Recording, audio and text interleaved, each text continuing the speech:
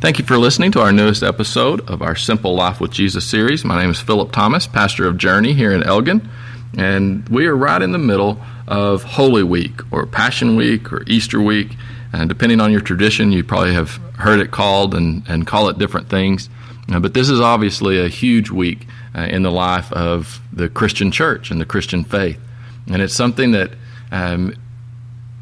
really brings a lot of emotion, and it's an emotional roller coaster of a week, especially whenever you think back to when this week actually happened, when Jesus actually entered into Jerusalem starting on Sunday, and people crying out and Hosanna and asking Jesus to save them, treating him as a conquering king entering into the city, to those same people by the end of the week yelling to crucify Jesus because they've been manipulated by religious leaders, partly they've just misunderstood the type of king that Jesus is going to be. There's just so many different things going on in this week. It's truly an emotional roller coaster. And Jesus finds himself on that roller coaster, from the excitement of the triumphal entry to then weeping as he looks over Jerusalem, and the passion in which he teaches in the first part of the week. And then he finds himself in the garden praying as he knows that his earthly ministry is about to come to an end. And then, of course, ends with the cross on Friday, and then new life on Sunday. Just an amazing week, full of all kinds of events and of emotions. And I want to focus on a specific aspect of that week today, and we're going to look in John chapter 17, and this is Jesus' kind of last words to his disciples, to the people that would have been gathered with him as he's in the garden. And you know, these have always been, John 16 and 17 have been some of my favorite passages, and I think it's because I recognize and I feel like, you know, this is Jesus trying to sum up, if you will, his message and leave this with his disciples and with his followers. And it's kind of like whenever you send your kid off to camp, or you send your child off to college, or you send them off to a trip. You know, you've been teaching them and trying to convey to them knowledge and wisdom for years. But then all of a sudden they're about to leave. And the last moment you're like, okay, what are the most important things that I want to reiterate? It's not that I haven't said these or haven't been saying them, but I just really want to leave them with one more powerful thought that will carry them through. And so as I look at John 17, I see it as Jesus kind of giving the disciples something to think about, so that as they continue in their ministry and as they struggle with what's going on, that these words will bring comfort and will ring true to them in the days, months, and years to come. So what I would ask for you to do is, if possible, to just sit down and listen. I'm going to read most of John chapter 16, John chapter 17, starting in verse 6. And I'm going to read it from the Message. This will be a little less familiar to you, possibly, just because it's written in more contemporary language. But I just want you to listen. I want you to listen to these words and just allow God to pull out the ones that you need to hear, those things that jump to your mind and speak to your heart as you listen to these. And I just want you to kind of put yourself in the place of the disciples, that here you are in the presence of Jesus, knowing that something's going on. You're not fully aware at this time, but you're listening, and you can hear the passion in Jesus' voice, and you know that this is something that is very important. And so these words are going to make an imprint on you. And so let's listen to these words and allow God to speak to us. So John chapter 17, starting in verse 6. I spelled out your character in detail to the men and women you gave me. They were yours in the first place. Then you gave them to me, and they have now done what you said. They now know beyond the shadow of a doubt that everything you gave me is firsthand from you. For the message you gave me, I gave them, and they took it and were convinced that I came from you. They believed that you sent me.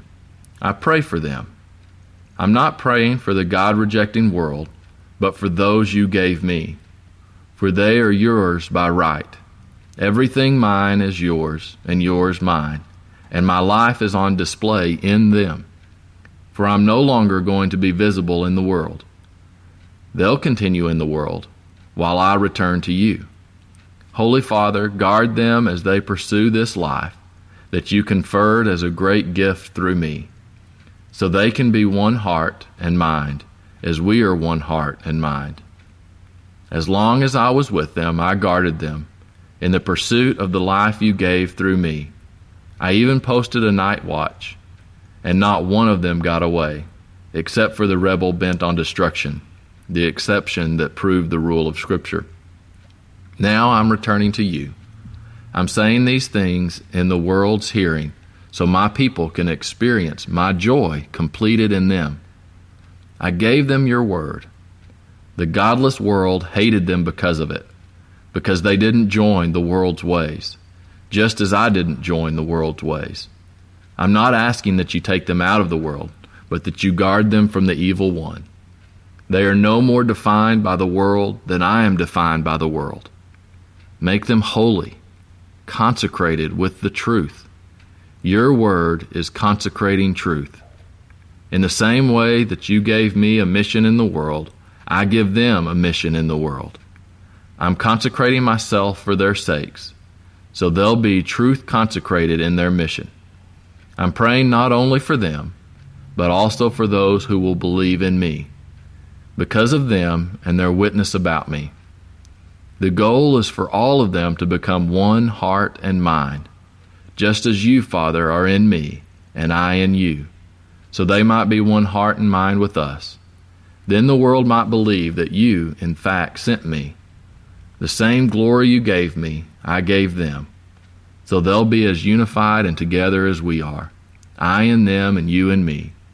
Then they'll be mature in this oneness, and give the godless world evidence that you've sent me and loved them in the same way I've loved you. Father, I want those you gave me to be with me right where I am, so they can see my glory, the splendor you gave me, having loved me long before there ever was a world. Righteous Father, the world has never known you, but I have known you, and these disciples know that you sent me on this mission. I have made your very being known to them, who you are and what you do, and continue to make it known, so that your love for me might be in them, exactly as I am in them. You know, these are some very powerful words from Jesus, words that speak to us today. You know, some of the things that jump out to me is he specifically prays that we will not allow the world to overtake us. See, Jesus is acknowledging that this isn't going to be easy. It's not going to be easy trying to live the life of Christ and the life that he has called us to live in a world that has rejected him. It's a challenge to be able to live up to the truth found in Christ when we're surrounded by the world's view of things. And we're going to struggle with that. We're going to struggle with how those things mesh together and what is coming from God and what has become a cultural thing. Those are going to be challenges that we face all the time.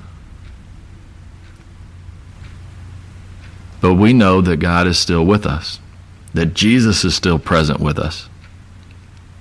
Jesus tells us that you are going to have trouble in this world. The world has hated me and will hate you. So we know that things are not always going to be easy. But yet, Jesus also promises that our joy can be made complete in him, even in the midst of the craziness of this world. See, Jesus knew that the disciples were going to be struggling in the next few days. They were going to see him crucified. They were going to be fearful for their life, that the government would then come after them. They were going to be questioning everything.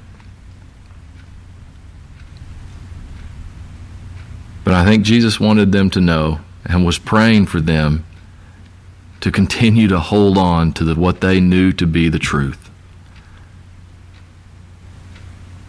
That Jesus was God.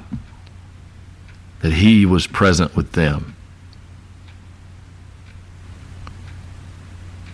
So often we can just allow the overwhelming frustration of this world to start making us question what we believe, question what is true, question, is Jesus really with us? And Jesus knew that those would be questions. And he was praying for us that we would not allow those questions to pull us away from him, but that we would allow them to push us towards him. So that when we start thinking those things and we start becoming overwhelmed by the world around us, that we will sit back and that we will spend some time allowing God to speak to us. Man, we spend a lot of time allowing the world to fill us with its thoughts and with its way of thinking. We better be taking some time to allowing God to fill us with his way of thinking and with the truth. As Jesus continued to pray, he talked a lot about unity, about being united together in him. It's important for us to know that we are not alone in this, that we are part of his church, we are part of the kingdom of God here on earth, and that we are all in it together, and that we can be such a source of encouragement for one another. My wife and I talk a lot about, one of the things that we love about our relationship is that usually when one of us is having a really bad day and is frustrated and is just everything is going wrong, that the other one of us can be an encouragement, and the other one has a proper perspective on things that day, and that changes. It flip flops, but we provide that encouragement to one another. Well, you know what? It's the same way as we interact with one another as fellow believers. We are united in Christ. So rather than allowing ourselves to get consumed by the darkness of the world, we need to be consumed by the presence of God that is seen within our church, within this kingdom. We need to always remember that we're never in this alone, that God is always with us. I encourage you the next couple days just to spend some time remembering the presence of God in your life. Remember that Jesus prayed that you would experience that presence. Remember the truth. Remember the love that Christ has for you. Allow him to fill you with his presence. Allow him to show you how to live each and every day in his kingdom.